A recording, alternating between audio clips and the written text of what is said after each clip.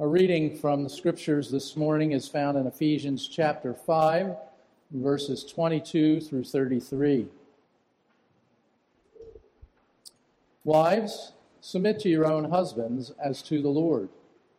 For the husband is the head of the wife, even as Christ is the head of the church, his body, and is himself its Savior. Now as the church submits to Christ, so also wives should submit in everything to their husbands. Husbands, love your wives, as Christ loved the church and gave himself up for her, that he might sanctify her, having cleansed her by the washing of water with the word, so that he might present the church to himself in splendor, without spot or wrinkle, or any such thing, that she might be holy and without blemish. In the same way, husbands should love their wives as their own bodies. He who loves his wife loves himself.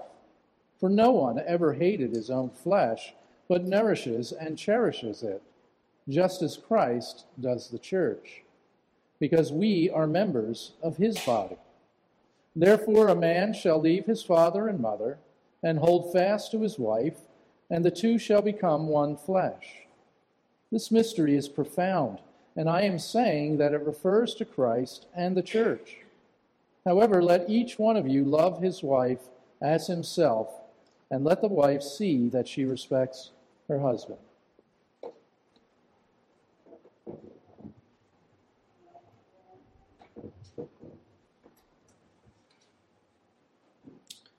Let us pray.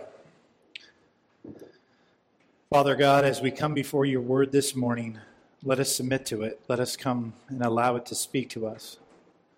Let us not try to interject with our own thoughts, but let us hear the mind of God and honor it and delight in it and abide by it and live through by it. We ask this in Jesus' name. Amen.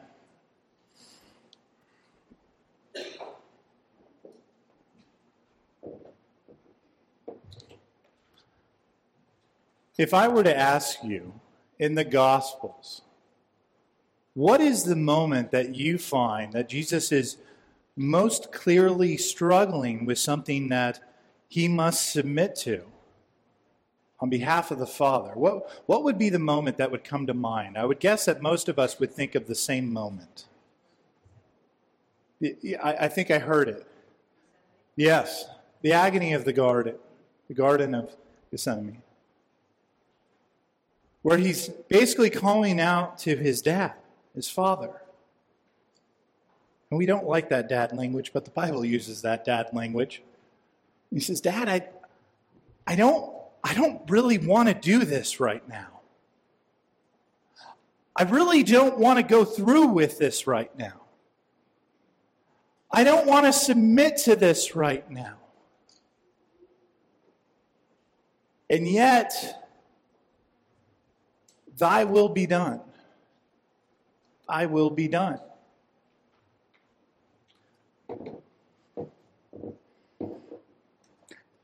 Even beyond that, in that moment, there's actually another thing Jesus had to submit to.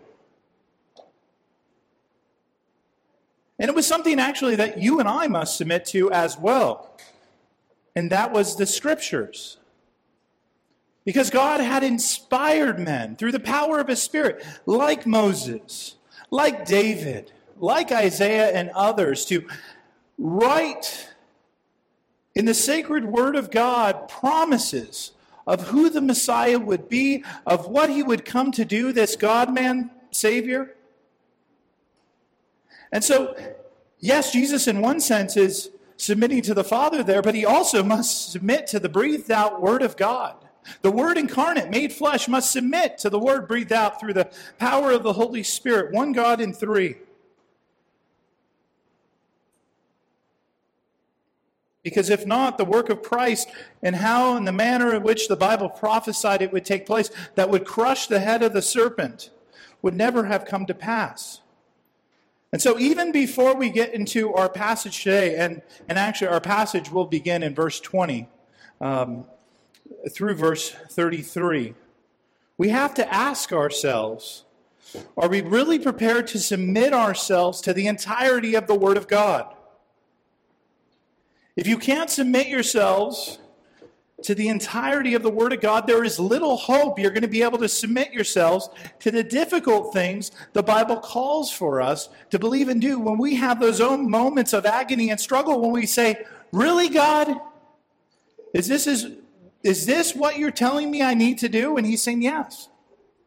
And then we have to decide in those moments, is it going to be our will that will be done or his will that will be done? Scriptures make clear in 2 Timothy 3:16 and 17 that this book is sufficient to teach us, to discipline us, to correct us, to grow us in righteousness. And really, one of the things that gets in the way of that is not the Scriptures, but it's in our stubborn refusal to submit to the Scriptures. And yet, even this chapter in Ephesians has asked us to be able to distance ourselves from the things such as empty words and foolish talk and debauchery and drunkenness and sexual sins and works of darkness that are found in the world. No, not only be set against those things and struggle against them, but even be able to offer a better word. Be a light in our communities. So we need to decide at the very beginning, are we going to be able to be willing to be people that say, no matter what others think, no matter what ridicule I might endure, no matter what submission I'm called to, this is God's word. This is God's word. So I'm going to honor it. And I'm going to submit to it. So we begin in verses 20 and 21, reading how we are a people giving thanks always and for everything to God the Father in the name of our Lord Jesus Christ, submitting to one another out of reverence for Christ. So what is our motive in biblical submission? What is it to be for all of us? Reverence for Christ. God desires us to be a Spirit-filled people, so in awe of Christ that we submit to one another when he calls us to submit because of who Christ is. Now, when it comes to humans submitting to one another, we tend to think submission requires and implies inferiority. And yet, biblically speaking, if I were to say up here, Jesus submitted to the Father's will, is that true? That's true. We just talked about it. But does that imply that Jesus is inferior then to the Father? No, of course not. That would be heresy. You want to study that kind of idea? For the first 400 years of church history, the church was constantly challenging heresies that said Jesus was inferior to the Father. No, that is not what biblical submission means. Biblical submission does not require inferiority. That's something that we, in our sinful natures, ascribe to it. So as we approach this passage of wives and husbands, I want to make clear, none of what the Apostle Paul is about to write here is to imply women have inferiority to men in the eyes of God. Just because the Bible at times sees men and women having different roles in the family, different roles within the church, make no mistake, men and women, again, while they're called to these different roles, it doesn't mean one is ultimately inferior to another. Actually, when the Bible describes the relationship between men and women, it's one of complementing one another, both in the church and in home. I also want you to appreciate and remember the fact that in creation, when God created everything and it was good, sin had not yet entered into the world. The first thing that was not good wasn't sin. It was man without woman. It was because even creation itself could not be called good in a fullest sense of it until man was complemented with woman. And so remember that. Submission does not imply inferiority. Actually, the biblical idea is that in our unity and also in our differences, we bless one another. we display in this unity, in one sense, a foretaste, a small glimpse of the fullness of our triune God who is 3 in 1. And so what we're not allowed to believe is the idea that the submission requested here implies inferiority. I'm someone who loves a symphony. I love the symphony. Feel free to always invite me to symphony types of things. I don't really love the opera. I don't need all the false drama. I don't need the actresses and actors. Just give me good music. I am happy. And yet, when I listen to a symphony, do I leave a symphony going, oh, those flutes really had it over the violins? No, because I know that in all the collective, in all their different roles, in all the instruments they played and the sounds they made something greater in coming together, something more beautiful to hear. And that's a little bit like what God has in mind when it talks about the collective of the church. And as Pastor Bruce will preach on next week, this idea of submission goes on further to other roles, to children, to widows, to all sorts of roles. It's not just husband and wife, but in the collective, we have a beautiful symphony here, and how God's designed the church that we are to delight in. And so while verse 23, Paul will begin with the illustration of a man and woman and biblical marriage, this doesn't mean for the unmarried individual here today, you're not included in this passage, or even if you read further, you'll find your category. There's a principle here that is going to be illustrated by marriage, but not only seen in marriage. We are all called to, as we see in verse 21, biblically speaking, all believers to submit, because in one sense, in the most clear sense, all believers are married to who? Christ. We are the bride of Christ. We are wedded to him.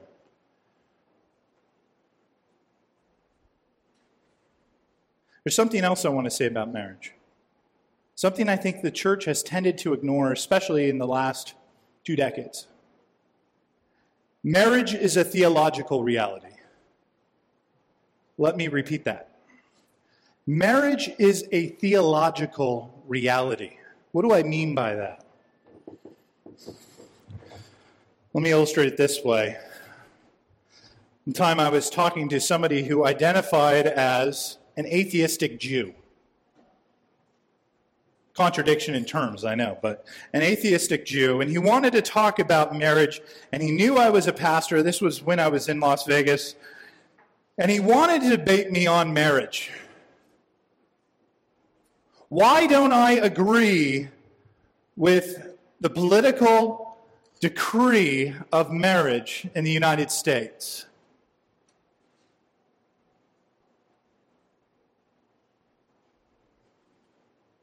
And I did something simple. It wasn't all that confusing. I asked him, who created marriage? Who created marriage? I said, did the scientists create marriage? Did the United States create marriage? Maybe it was the ancient Egyptians or the Babylonians. And he shakes his head and he says, no. This atheistic Jew had to admit the fact that the scriptures created marriage. That God's word establishes marriage. And then I said, then what right do American political leaders have to change something that without the word of God you can't account for? Isn't that a violation of the separation of church and state? And after thinking about it for a moment, he had to admit he had never thought of it that way. Our political leaders have no right to redefine something that is established by, not their words, but by the word of God. Not by earthly governments. Marriage is something that comes out of the mind of God. So it comes out of the study of knowing God. We are not to let our politicians redefine what God has established in his words. Our governments did not come up with marriage. They have no right to define what God has established. What God has joined together, often used in other contexts, let no man separate. If we claim in the public square that the marital union of God can be between two men or two women, those God has never joined together, are we really submitting to all of Scripture? And furthermore, if you have a problem with how I'm talking about marriage right now, remember verses 20 and 21. Your problem actually isn't with me, as our passage has already made clear. Your problem is you have a significant area in your life where you lack reverence for Christ. God created marriage. God defines marriage. God arranges how marriage should be lived out. By the way, let me also say, because the government being in marriage sometimes makes a mess of things, and even I would be willing to marry people without signing a government paper. The government, especially later in life, can make it incredibly difficult for two people to marry. Honestly, a day might come, and it's already come to certain European countries, where for a pastor to be able to be married anyone in the public eye, he must agree to marry those which the Bible clearly says God does not ordain their marriage. And so a day might come where I'm required to do this for every marriage. Now, when it comes to what's said in verses 22 through 33, well, at first it's going to be really tempting to say, oh, women get the raw deal here, and what happens next? Notice, and if you count up the words in the Greek, men will have roughly 3 times the amount of instructions given to them by God in marriage than women do in this passage. Ephesians 2:22 through 24 reads, "Wives, submit to your own husbands as to the Lord. For the husband is the head of the wife, even as Christ is the head of the church. His body and himself is its Savior. Now as the church submits to Christ, so also wives should submit in everything to their husbands." Now, I want you to first notice the submission here by wives is a voluntary one. Wives are addressed individually. So biblical marriage is never to be established by the power of a husband. Actually, in 1 Peter chapter 3, verse 5, it says that of such submission of women, it's a way for a holy woman to adorn herself. But also notice, submission of the woman is not rooted in the specific man that woman has decided to marry. The submission is supposed to be based on what? Their love of the Lord. The Christian woman, in one sense, ideally should marry a man because they say, with this man, I believe I'll grow closer to God. What a profound and yet simple standard. With this man, I do believe I'll grow closer to God. That's the highest principle. This is why in other places in Scripture we're encouraged to marry fellow believers. Not that I haven't seen God do amazing things in households where women are married to unbelieving spouses. Actually, my wife and I disconnected from this passage recently, just had a conversation about how so many women that we have known in the various church communities and congregations we've been a part of over the years, the women who are married to unbelievers very often are the most kindly individuals a congregation, many of the congregations we've been in and have been blessed with. But the ideal is women should seek to marry a man who complements their walk in the Lord. Don't marry a man because he momentarily makes you feel good, or he has a really good career, or he's attractive, etc. As I tell people in premarital counseling, gravity always ends up winning in the end. Wrinkles happen. Hard seasons always come, so instead, you better find someone who you believe you'll grow closer to God with by marrying them. That's the ideal. Again, I know even in the congregation there are exceptions. Now let's look at verse 23. What's Paul trying to say when he calls the husband the head of the wife? Sounds confusing at first, but actually what Paul is referencing is Genesis chapter 2, verses 21 through 24. The fact that woman was made from man. Adam had a unique headship in the garden by being created before Eve. And Eve only ended up coming about from the combination of both God's work, God's design, and Adam's sacrifice. The bride he would receive in Adam would have never happened without God's work and the sacrificial offering. Does that sound familiar? Does that sound like something else? I think it does. Something else later in Scripture. We don't tend to think of the first Adam providing a sacrificial offering as he went into sleep in order to create Eve. And yet that's exactly what happened. And that's what the first half of verse 23 is alluding to. Because of man's sacrifice in order to create his bride, this means to woman he is given a headship role in the family. And yet the second half of verse 23 makes clear, in an ultimate sense, that sacrificial offering of the first Adam is overshadowed and points to the greater sacrificial offering of Christ, who after receiving the cross went down into the sleep of death itself in order to give his bride life with him. And so why should a woman submit to a man? We've already had three primary reasons by the time we've reached the end of verse 24. First, out of reverence for Christ. Second, because of how God ordered creation at the very beginning, that man helped create woman.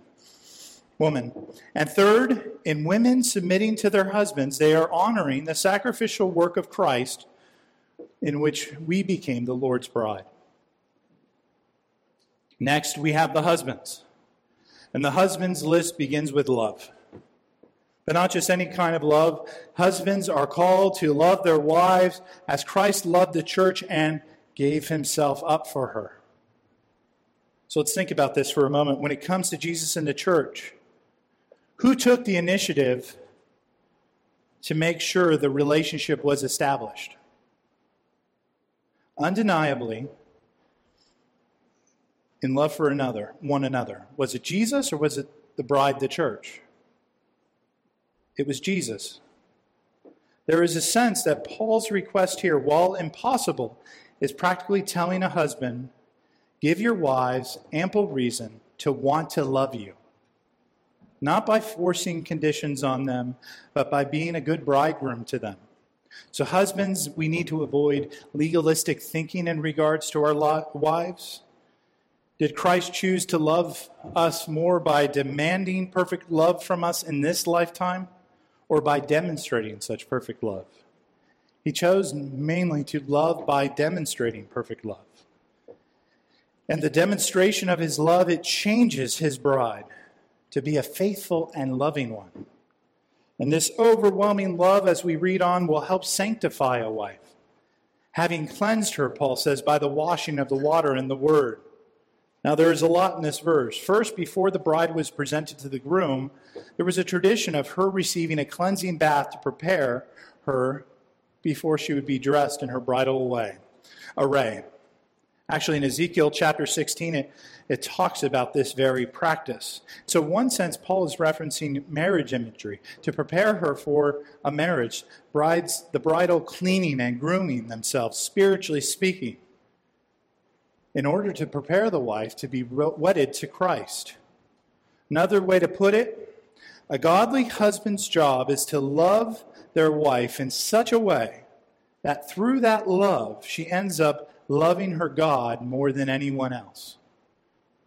Let me repeat that once more, because this idea has fallen in hard times in our society. A godly husband's job is to love their wife in such a way that through that love, she ends up loving her God more than anyone else. The believing husband must appreciate the fact that the wife's submission to him is not for the ultimate glory of the husband, but for the sake of Christ. Furthermore, in verse 27, we see husbands, the reason God gave this woman to you is so that she is made ready to love God in the life to come. I love many things about my wife. And I would say, as our marriage has matured, I've grown to love most about her, her love for the Lord. I can really say that about her. I couldn't say that at all times. I had a far more superficial love early in marriage. But it's a remarkably beautiful thing to see God working in the life of my wife, preparing her for the great wedding day to come. Then in verse 28, it almost seems as Paul repeats himself with just adding the word bodies. And so what is Paul getting at? Well, if you noticed in the earlier verses about husband, Paul's calls for how and why a husband should love their wife really centered around loving your God wholeheartedly. In one sense, this first part deals with the vertical love of God. The first great commandment that we're called to have in loving our God, to love our God with all our heart, strength, and mind. The second part of this Paul's writings on husbands will be grounded in the second great commandment, the horizontal level, what we are called when we are called to love our neighbors. Basically, you're supposed to love your neighbors, God is saying, and Paul put this woman in your neighborhood. And I say that tongue-in-cheek because if your wife is only in your neighborhood, not in your home, please talk to me after church. We have some things to discuss. She's put her in your very house. He could have taken her other places. He could have sent her elsewhere. He gave her to you. He brought her to you for good reason. So love the one in whom God brought into your household. And as verse 29 continues, make sure she's provided for well. Cherish her, nourish her, provide for her. And then in the final 3 verses, if you've ever heard the expression, leave and cleave, it's from this section of Scripture. Recently, Stephanie's father and I, as we tend to do, we were giving each other a hard time. We were playing a competitive game of rummy. And as Rachel and Zach know, I get serious about my rummy. And so, her father and I are going back and forth.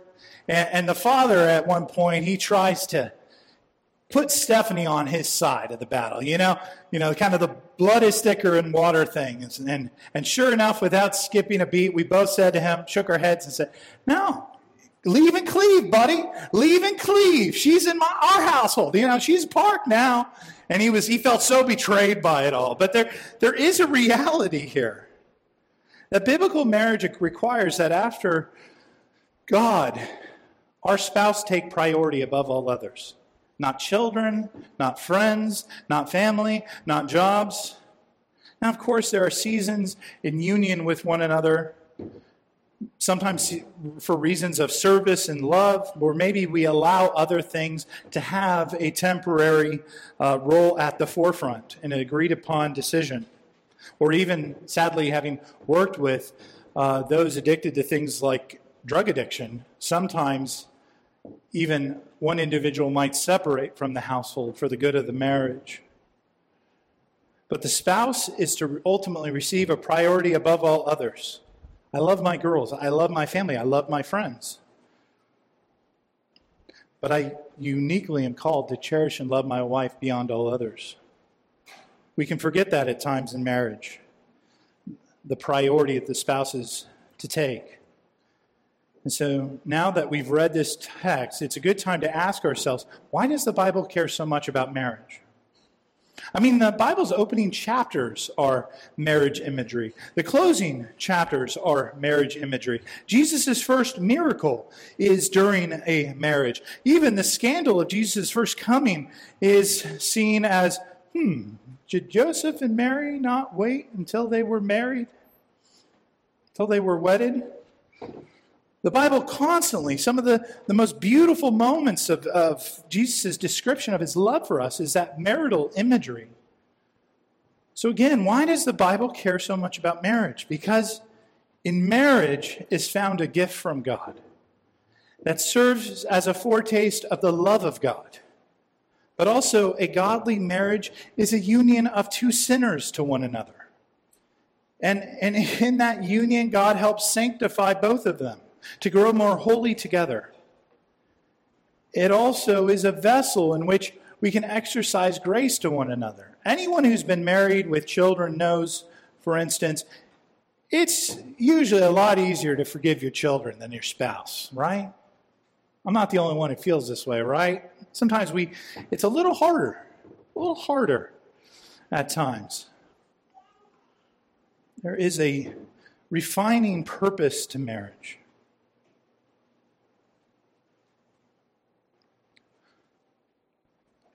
And let me just quickly add, there are times that you have a biblical reason, a reason from God to ultimately separate from a spouse.